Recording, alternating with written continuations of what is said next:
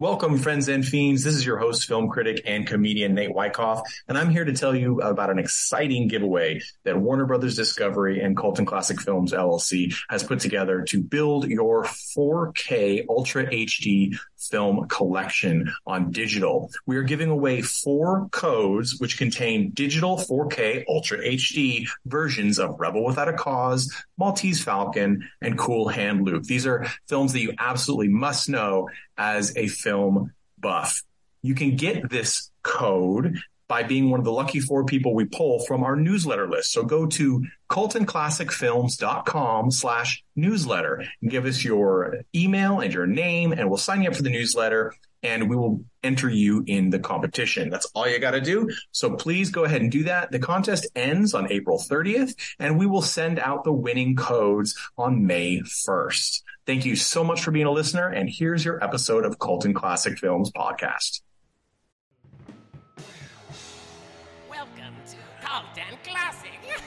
Okay, you know what, guys? I know the opening is still playing. This is your host, Nate Wyckoff, film critic and comedian, here with Colton Classic Films Podcast. I have to start in a bit of a fury, because this is our Halloween is for Lovers pairing, and it is a cursed recording. I have had so many problems with this. Normally, we do 2 parts, the first film being the more mainstream film and the second film being the thematically linked cult film, and we discuss them both. This is going to be 1 episode for both of these films, as we did in ye olden days, because we recorded an entire episode that actually wasn't recording about 1990s hit Oscar-winning film Ghost, starring Patrick Swayze, Whoopi Goldberg, and Demi Moore.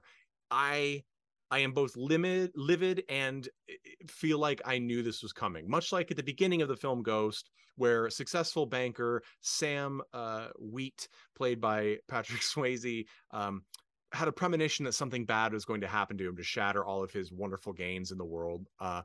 I knew something was going to go wrong with this. Here's why I knew something was going to go wrong with this. And if you haven't heard of cursed films, the most famous example is probably The Exorcist. There are reports of film prints bursting into flame at the theaters, all people dying because of seeing or screening the film, all sorts of things like that. This is a cursed film because we were supposed to record these episodes a week ago, but we either forgot or couldn't. I personally could not watch Ghost. I've seen it many times, but I was going to watch it again, as is good for reviewers to do. And yet 3 different files and streaming services, and I tried on 3 separate units: a PC, which is always works, a Roku television, and an Android television. All 3 would not play past the first 25 seconds of the movie. It stopped within that time range at different places every time. I must have tried a dozen times. I kid you not. So I gave up. I said, all right, I know the movie really well. We can talk about it. And then it didn't happen. It just didn't happen because people forgot. Not normal. So what then occurred? Well, we all watched it. Everything was fine. And I did not apparently hit the record button, or I did not hit it well enough. And the episode was beautiful. Absolutely fantastic episode. Completely ethereal. No one will ever hear it. So that's best episode ever recorded. But so anyway, recorded. Right, exactly. That was going to win us a podcaster of the year award, all sorts of things, a potty, if you will. Nobody calls it that. But anyway, I'm your host, film critic and comedian Nate Wyckoff. We're going to quickly talk about Ghost 1990. And then we're going to move on to the cult film that we paired with it, Teen Witch from 1989. There's a lot to talk about with both of these. I'm going to cruise through it real fast. But first, I want to introduce our panelists. I have with us Jeffrey Tucker. How are you doing? Great. And glad you're recording this time. Man, me too. And too also, soon? Too soon. Also, Mandy Longley. How are you doing, Mandy? Good, and almost a ghost at this point. Yeah, Mandy, if you're watching this, if I have successfully loaded this cursed file onto YouTube as well, you can watch this. Mandy is not on camera. She is laying down for exhaustion. This is just how the episode really is coming together. So, regardless of all this rigmarole, I am going to give you a brief synopsis of Ghost. It is Patrick Swayze plays a banker who has it all, and he's going to marry his beautiful wife, and they have this beautiful new apartment, and then he is killed by a mugger. But when he rises as a ghost and learns how to do ghost things like possessing people and touching small objects, he learns that his best friend Carl actually was the one who hired the mugger that killed him, and he's trying to get the dead man's bank number, code, whatever it is, so he can transfer money to launder money for drug dealers.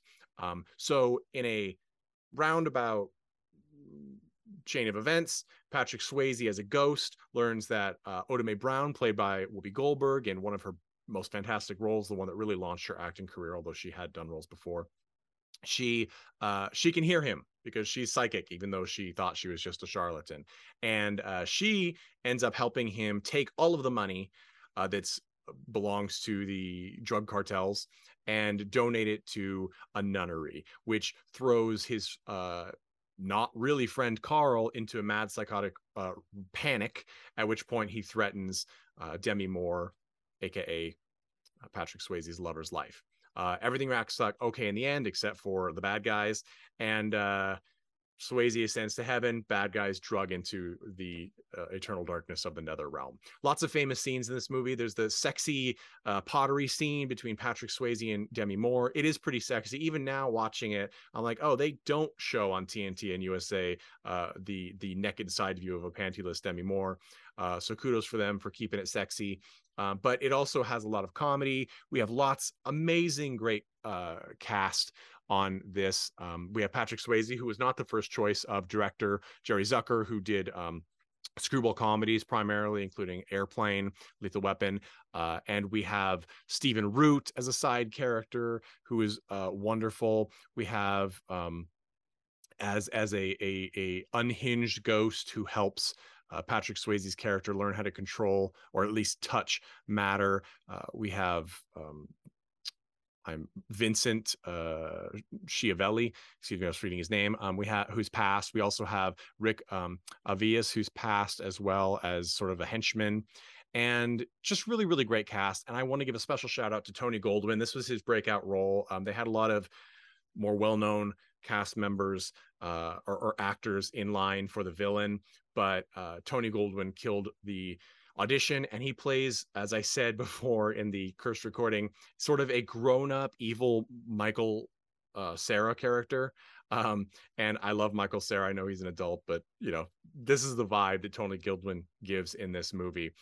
He's not the powerhouse, like I'm going to take what I want. He's the middleman who kind of becomes a rabid dog when his life's on the line. And it is a great job.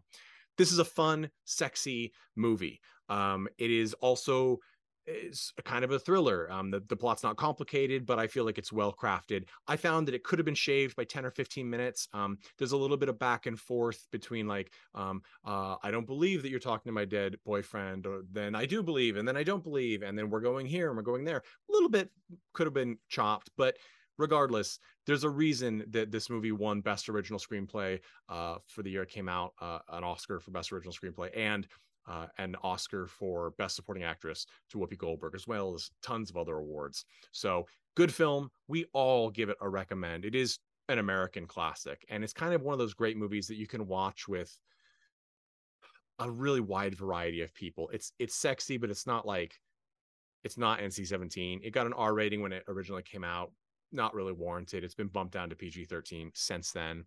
So you could watch this kind of with anyone and everyone will enjoy it to a certain extent. So that's Ghost. Now, we paired it with another movie that has a con artist psychic that turns out to actually have supernatural powers, and it is a supernatural romance called Teen Witch from 1989. I am super excited to talk about this, mainly because it means that we've moved past the cursed film Ghost from 1990, which I continually have problems with. And I still love it, but I do have problems with it. So anywho, Teen Witch from 1989. This movie is really contemporary with Ghost. They're in production at the same time, and it came out, you know, mere months before Ghost, yet it severely feels like an 80s movie, whereas Ghost kind of felt a little more contemporary. It holds up better, even with the dated computers and clip of Arsenio Hall still being on TV. Ghost, I feel like, feels like It could have been a late 90s movie also. You know, we don't have the parachute pants and geometric color blocked shirts and clothes that we get in Saved by the Bell, but we do get those things in Teen Witch, and we get so many 80s and early 90s staples that, I mean, it just makes my 80s kid heart melt. Rapping white people, bursting out into like choreographed songs with one piece workout bodysuits. It's a delight, and we're going to talk about this criminally underknown 80s flick. So here's the plot. It is, as you might understand by the name Teen Witch and the font in the title card, which is very similar to 1985's Michael J. Fox film Teen Wolf. This movie was made by Transworld Entertainment to be sort of a sequel, or rather companion film to Teen Wolf. But Teen Witch was supposed to be geared towards the young teenage girl market. It is directed by Dorian Walker. Dorian Walker made a good number of films at the time, mostly as writer, but did direct Making the Grade in '84, a few years before, etc. But and has continued working on and off as a director until I think 2014. It's written by I'm blanking on the names here. I'm still thinking about Ghost. Robin Menken and Vernon Zimmerman. They wrote films together as well. They also acted. Robin was in Spinal Tap and High Anxiety, the Mel Brooks film. And Vernon Zimmerman wrote Fade to Black and The Unholy Rollers, which are, I have to say, are actually two of my favorite cult B movies. Also started writing much earlier, wrote Scarface and Aphrodite in 1963, which is an interesting film in and of itself. So there's talent behind the camera here. And there's also talent in front of it. There's a pretty interesting cast. Robin Lively, still beautiful, plays Louise Miller, the lead. We have the Brad, played by Dan Gaultier. I believe he still pronounces his name that way, who I believe played the love interest, if I am not mistaken. I cannot get a contemporary picture. But we also have Dick Sargent playing Louise's dad, a little bit older perhaps than type would really normally allow. We have two veterans of the film, which we covered much earlier in our podcast days. My Mom is a Werewolf. Those two people being the amazing and much missed Marcia Wallace, who, of course, Miss Krabappel from The Simpsons and from Bob Newhart, and another actress whose name escapes me. Tina, I believe is her name. Tina Caspery. There you go. Who was also in My Mom is a Werewolf. So why am I mentioning that? Well, because My Mom is a Werewolf and Teen Witch kind of have some things in common. They're both goofy 80s comedies. The difference is that Teen Witch is a higher cost production, and it does have more polish. It really was clear that this was intended to be hopefully a hit. I think a lot of people really hoped for it. It did okay. Some people remember it fondly. More people have forgotten it completely. Now, the plot is actually kind of a lot like Teen Wolf, but on her 16th birthday, our lead, Robin Lively's character, finds out from a psychic who is actually mostly just conning people that she is a witch and she has magic powers, and this psychic will help her develop them. Now, the psychic is one of the coolest parts of this movie because it's played by Zelda Rubinstein. Of course, Zelda is the very tiny and high-pitched voice, awesome Tangina from the Poltergeist series, who, I mean, there are so many famous lines that she has delivered in her career that you could, speak whichever one you like best now. And she plays sort of the guiding force in Robin's life as she goes from mousy nobody to super popular girl because of a popularity spell. Of course, it kind of backfires when she loses her friendship with her close, dorky friend, who, by the way, she does hella dirty in this movie, and we'll talk about why, or excuse me, how. Her friend, I feel terrible forgetting the actress. Does anybody remember her friend's name? This is it's Mandy Ingber. Thank you, Mandy Ingber. She, I remember seeing her last probably in The Relic, but she was also she was also in Mr. Mom, and she was in Free Enterprise as Munchkin Beth. If anybody is a Star Trek fan and hasn't seen Free Enterprise, please go check that out. It's one of the films that William Shatner refused to be in until they rewrote his character as an asshole, and then he would do it. So it's got a fun cast. I'm not really going to go into more detail on the plot. Eventually, in the end, our lead character realizes that all of the wishes she's made to control people and do different things are probably not the nicest thing, nor are they making her happy. So she has them undone. And yet she still ends up with the guy. Wow, what a shock. But the common tropey plot is zero about why this film is so great. I think a huge part of why this film is so great, aside from the fun cast, is the absolute bonkers, unbelievable hip hop done by Noah Blake. Noah Blake plays Rhett, who is the character that Robin Lively's friend has a crush on. And he spends every scene doing the most redonkulous, like early 90s, don't understand hip hop, white guy raps. I mean, it's embarrassing. Like, it makes you cringe no matter who you are. You could not understand what hip hop is, and yet somehow it will make you cringe. And he commits. He 100% commits. They really do. I would agree with you. I think this would have just been like a kind of ho-hum, whatever, or watching something that feels like very 80s, whatever, without those bits in it. Like, those bits make it worth like watching today, because it just brings it to like a level of like ridiculous fun. It doesn't really come off as being self-aware exactly. But I mean, like the dance breaks that they have like in the girls' locker room. Oh my God. As well early as on. this, like, just they're just too much in a good way. It makes the movie. I agree with you. It's interesting too, because I feel like this is one of those movies that kind of was maybe a little sexier than I expected it to be in certain elements. Like, for example, that scene you're talking about, it's early in the movie. It's when we see one of the first times we see Robin at school.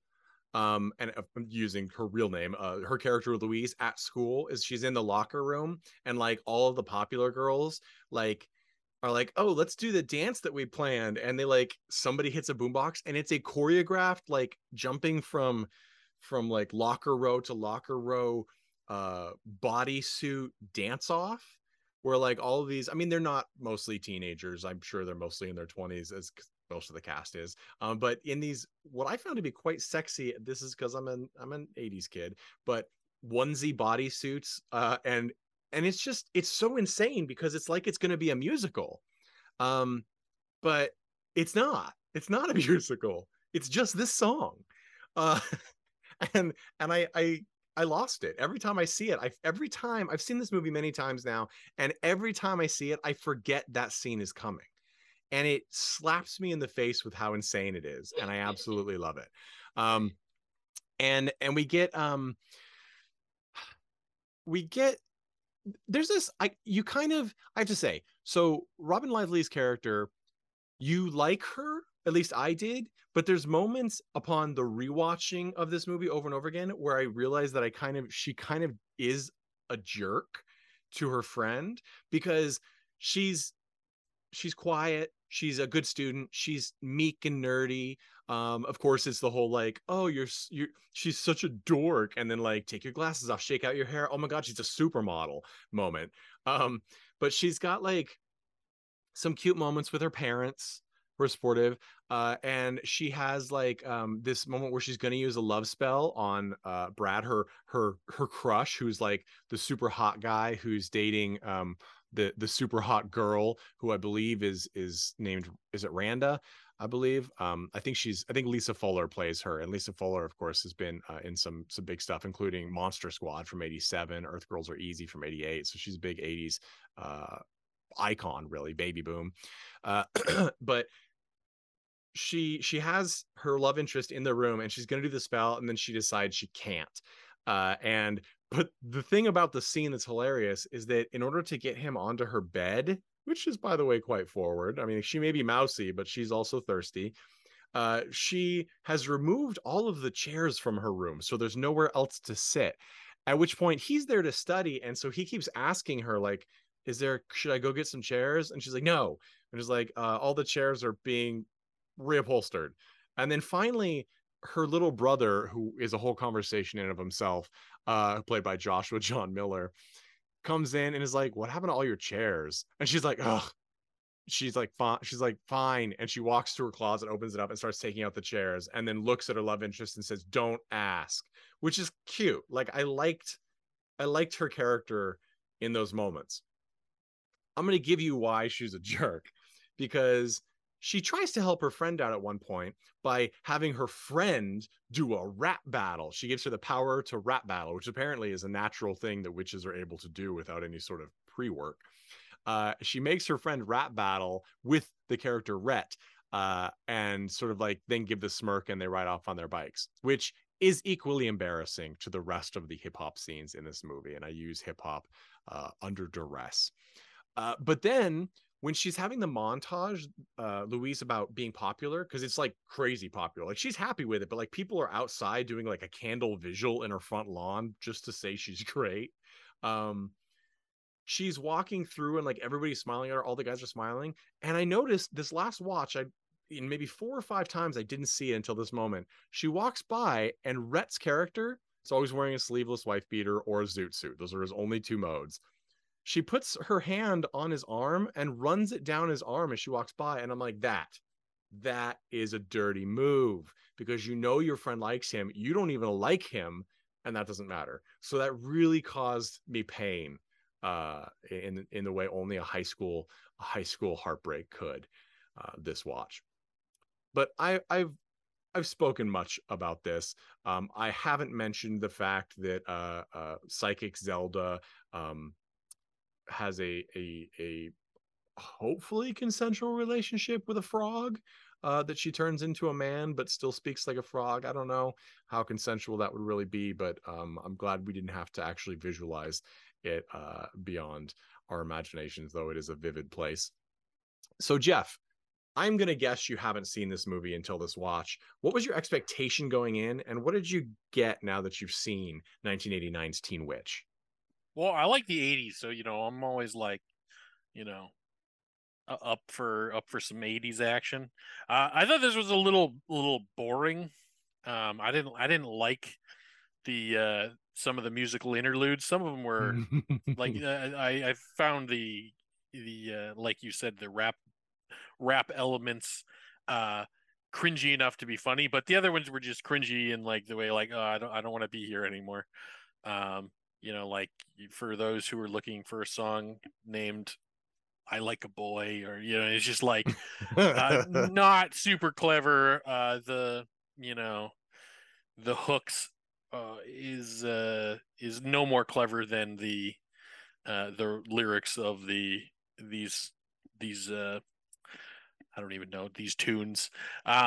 So I think that the thing that I did like about it, though, is it did have like an interesting kind of messaging about controlling people and power, and like,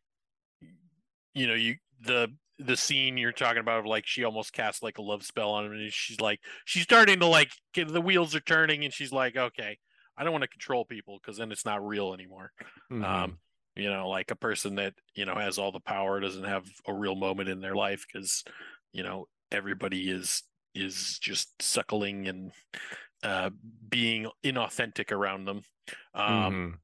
And so I think that this is an interesting theme for back in the 80s. And I did enjoy that element of it. The rest of it was pretty dull for me.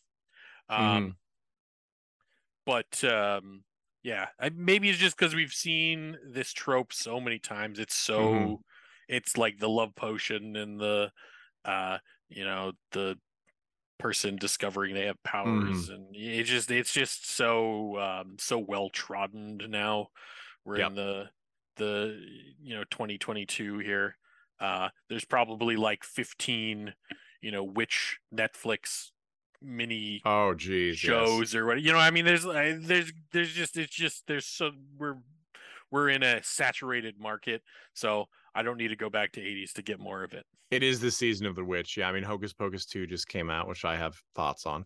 Yeah, the music that you mentioned, I mean, I enjoyed it. It is B League as far as, I'm not going to hear it on the radio most likely.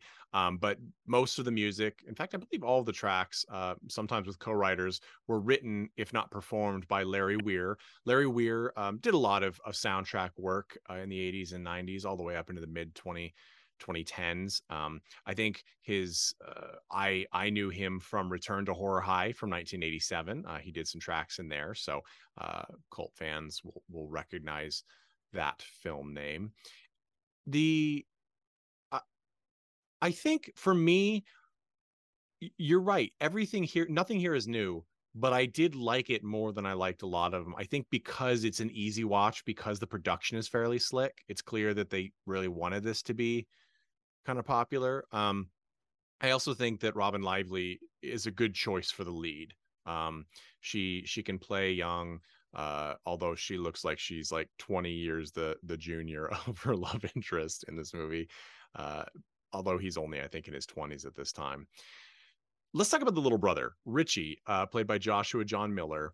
I'm not sure I understand his inclusion in this film, other than everybody assumes that there should be a little girl. I mean, excuse me, a little sibling in a movie, especially a movie aimed at teen girls. Richie Miller he's done a lot of, he wrote Final Girls from the Final Girls from 2015. He was Homer in Near Dark, which is a pretty fantastic 80s vampire flick, if I say so myself. Done a lot of stuff, still working. And he plays Richie, the chubby, filthy, irritating little brother.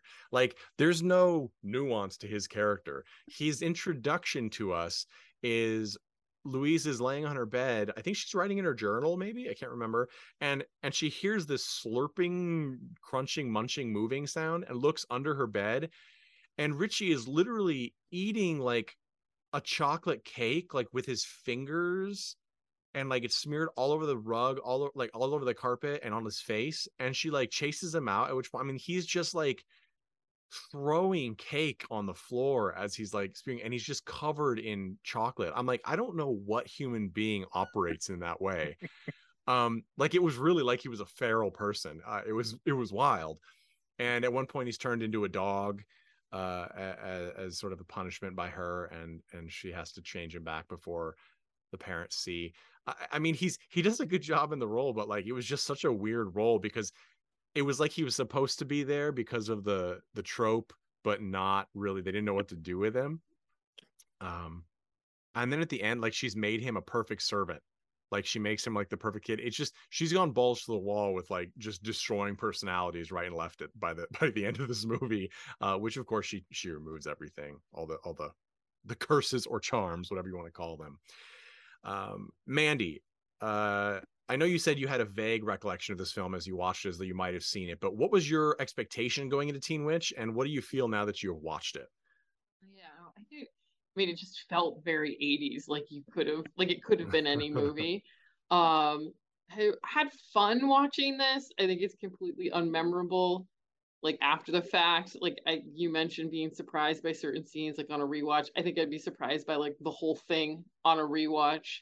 Yeah. It's just, it was like, it almost felt like a really long episode of Saved by the Bell, like, kind of, because it was so tropey and like unoriginal. I get a real kick out of the little brother, that he was hilarious. Actually looked up the actor who played him. Like I was like, wow, like who is this person? Like this is Yeah. insane. And he's been in What? a lot. Like he's kind of Like recognizable. like him cooking dinner, like you didn't mention that, like before she turns him into the dog, like he's just in the kitchen, like and every surface is like covered with tomato sauce, and like it's just ridiculous. I kind of like that they went there with it, like we don't know what to do, so like let's just make it the most ridiculous we can. Yeah. Think is what they were doing. I don't know. Like just I have us being a former teenage girl. I have a soft spot for these movies where women come into their power. Like it is like a theme that I think that we don't talk about enough in how it is kind of like important and underlying in a lot of just development for girls like at Mm-hmm. this age. It's it's not just like ooh, witches, like it really is kind of like a deeper sense, like or representing like a deeper sense of like trying to find yourself, find where your power, where your power Mm-hmm. lies from a feminine perspective. And I think that that's kind of why these storylines are visited over and over and over and over again. Mm-hmm. Especially like I mean in most human culture, women don't have a lot of power. Mm-hmm. As you transition from a child to an adult, like you really realize that. And maybe there's Mm-hmm. like a lot of fantasy, like I wish it wasn't that way. Like I wish I could snap my fingers and like my life would be way better, and like I could make Mm-hmm. people do the things I want them to do. Um, and I think that that's kind of why these are really like so popular, and why we don't see them going away like through different like phases of like different other cultural elements that Yeah. we see. So, Yeah. I got like a soft spot for that, but it's no Craft for sure. Sure. I'll say it's a lot better than the Craft Legacy. I know some people love that, but go listen to my mini review from back in the day. It was not I for didn't me. even watch Craft Legacy, but Uh, but if you maybe we want to can chat revisit about someday. Hocus Pocus 2, we can do that. All right. So, Well, as I we'll have did to watch do that that. one as well. Yeah. So, but yeah, no. So I have a soft spot for it in that way, but I think again, like it'd be completely unmemorable. Like the way that it's done, there's really nothing that like speaks beyond like very basic like parable kind Yeah. of messaging. The opening scene made me very uncomfortable, like Oh, where she's right. like all dressed up like a hooker or It's like something, she's and like dreaming about her beau, but we don't know that yet. yeah, She's in like this Red Shoe Diaries, like red yeah, slip, and like on top of a rooftop. It's like from the 80s mhm. dance movie It, Rooftops. Like and very, and and the wind is blowing and like the sexy sax music, and she's like ducking around the corner as like she's uh-huh. being like pursued by the sexy hunk and like a tight, it's very footloose by way of Showtime After Dark. And I Um from a filming perspective, filmography, whatever, I don't know what you'd. I should know these things. We're on like a film podcast. I a should know filmic, like I don't know. like I don't know from a filming perspective, like just they tried to do some stuff with the shadows of Mm-hmm. the two people interacting, and I feel like they missed a little bit. Like there Yeah. was some cool stuff going on, but it wasn't quite fully realized, and that was kind of like I don't know. I was just like, okay, so I don't exactly like this could have been cool, but it's just kind of not. Uh, Mm-hmm. like they kind of half made it there, but yeah, also just like she wakes up and you're like, oh, she's like not an adult. Yeah. Yeah. And I mean, she, at the at the time of this movie's release, she was only 17. So she actually is like, I think I want to say like over a decade younger than her love interest actor in this movie. So she's one of the few people that looks the appropriate age. Her and her friend Mandy Ingber both look the age of the characters they're supposed to be playing. So when they're put opposite people that are much older, it does show. um I want to just, before I forget to, because I will do that, Karen Kay plays her mother opposite Dick Sargent as the father. Karen Kay, listeners may not recognize her name. She's done a lot of acting. And this is what is most interesting is that she was in Pumpkinhead 2, if anybody has watched that, but she also was in what many consider to be the last directorial feature from famed 50s and 60s science fiction and horror director Burt I. Gordon, director and producer. He did make a film, A Secrets of a Psychopath, in 2015, but his main run ended in 1989 with Satan's Princess, also out the same year as the film Teen Wolf that we're talking about. Burt I. Gordon, of course, did Attack of the Puppet People, The Amazing Colossal Man, lots of Mystery Science Theater films, King Dinosaur, The Magic Sword, but he also did Village of the Giants in 1965, which is a pretty great 50s like melding of sci-fi and beach romp and sort of teens gone wild. So check those out if you're interested in that, because Karen Kay is a staple of the cult industry during that era. I want to say there's an interesting play when we think of a movie as being forgettable. Often we think it's not good, and that is often true. If it's really bad, we'll remember it, or if it's really good, we'll remember it. But if it's forgettable, what's the point, right? But the reality is every time I watch this movie, even though I know all of the beats, as has been mentioned, the forgettable like nature of it actually somehow helps it for me, because I actually can watch it and sincerely be entertained every single time. Because those moments that are just completely unmotivated, like the locker room dance scene, or the 3-man barbershop hip hop elements, like they really are, they get me to from point A to point B painlessly. I mean, cringing pain, sure, but I'm not bored. There's another scene I want to talk about, as talking about cringy because of weird sexual moments. There's the teacher, which runs afoul of Luis, played by character actor who passed away in 2017, Shelley Berman. He was in Curb Your Enthusiasm a bit. I don't know, his last performance in a film might have been Don't Mess with the Zohan, or You Don't Mess with the Zohan. So who knows? He's done some others in there as well, but that might be the last big one he did. He plays the teacher who like grabs he reads aloud a diary entry of a sexy poem that Louise accidentally was writing in her notebook or something. He grabs it and reads it and embarrasses her in front of the whole class. And so, which is pretty shitty. And also I think could get you fired today. I think that would be a big issue, to read a sort of erotic poem that a student has written about another student in the class. It's pretty rough. And her payback to him is that she makes him strip down to his underwear in the middle of a class while he's giving a lecture, at which point he is placed on leave. That might be the most realistic thing too, is that he's not actually fired, because he's probably, he's probably in some sort of tenure position at this particular school. So he's probably just sent to the rubber room. He's back, I think, by the end of the film. But having an adult strip down to their underwear in the middle of a class of purported teenagers, that's weird. That's a weird moment. It was really uncomfortable. It was. And not only does he strip naked, but then like he goes home after he's sent away, and like he walks through a car wash. Yeah, that was funny. It was funny. I was just like, this is a weird because the moment. Mother put the voodoo doll like in the washing machine. Yeah. Which also didn't make any sense. No, no. She spent so much time on this, and now it's all messed up. Throw it in the wash. I'm like, what is happening? She took the pins out first. I guess there weren't any pins in it, but yeah, no, it was real weird. It was a real weird moment. I'm not against it, because it's such a weird moment that it's something that I thought about for a long time thereafter.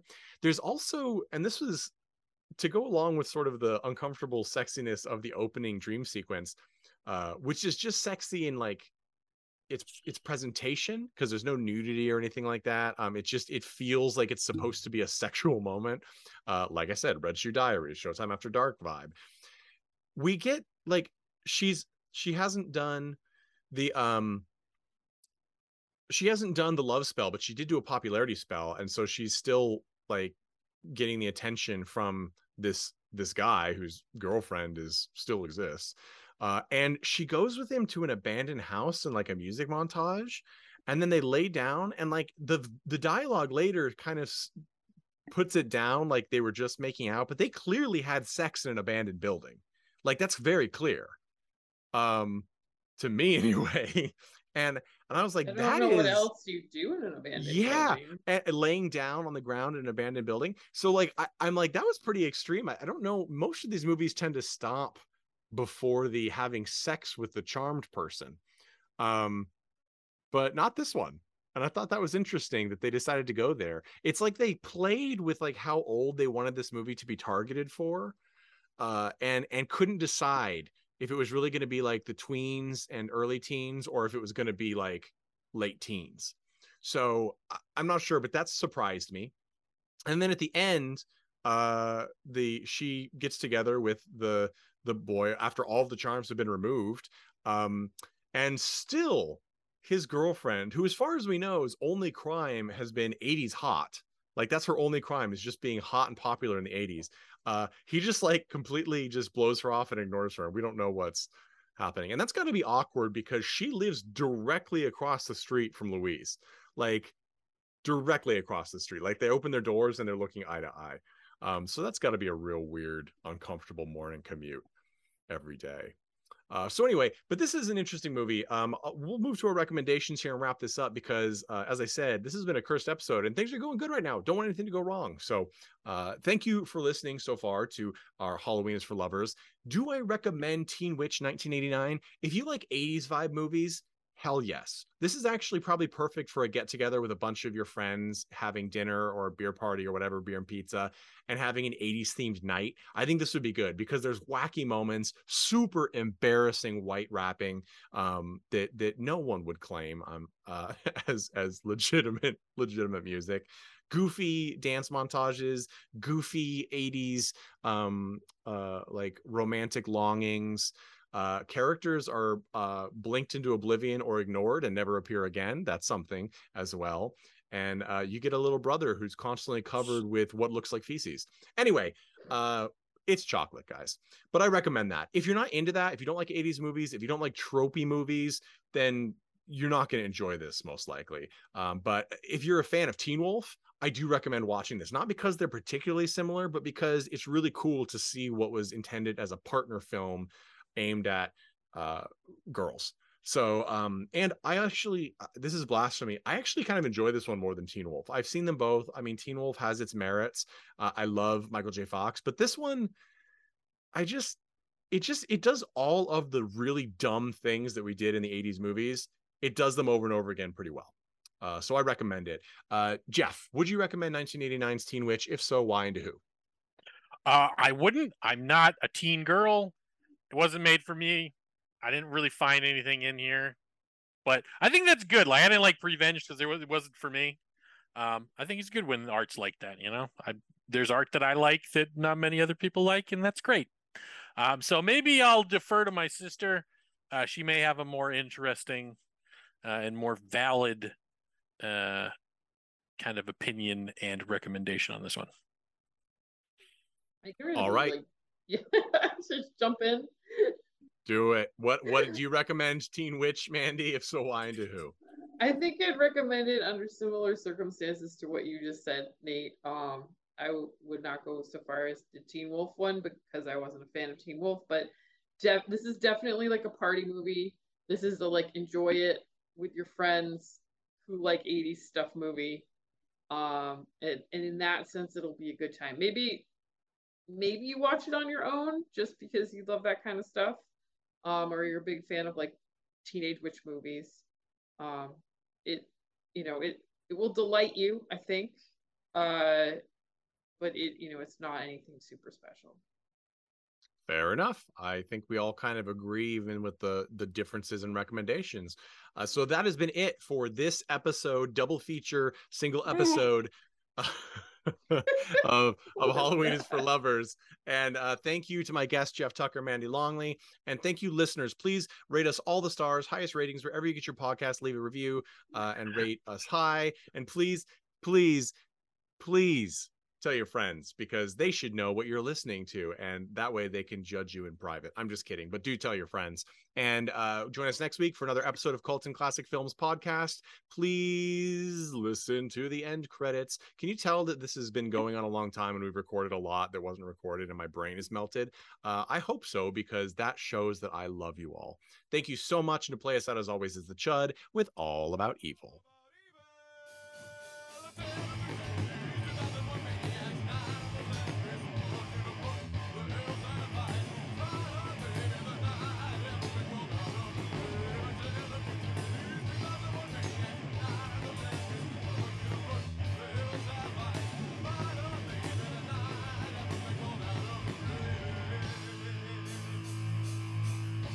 Hey everyone, thanks for listening to Cult and Classic Podcast. This podcast is important to me, but what's more important are the rights, privileges, and freedom from violence of everyone in this country and in this world. And that means supporting Black Lives Matter. If you'd like to make a donation, please go ahead and visit cultandclassicpodcast.com, where we have a list of places you can donate and help out.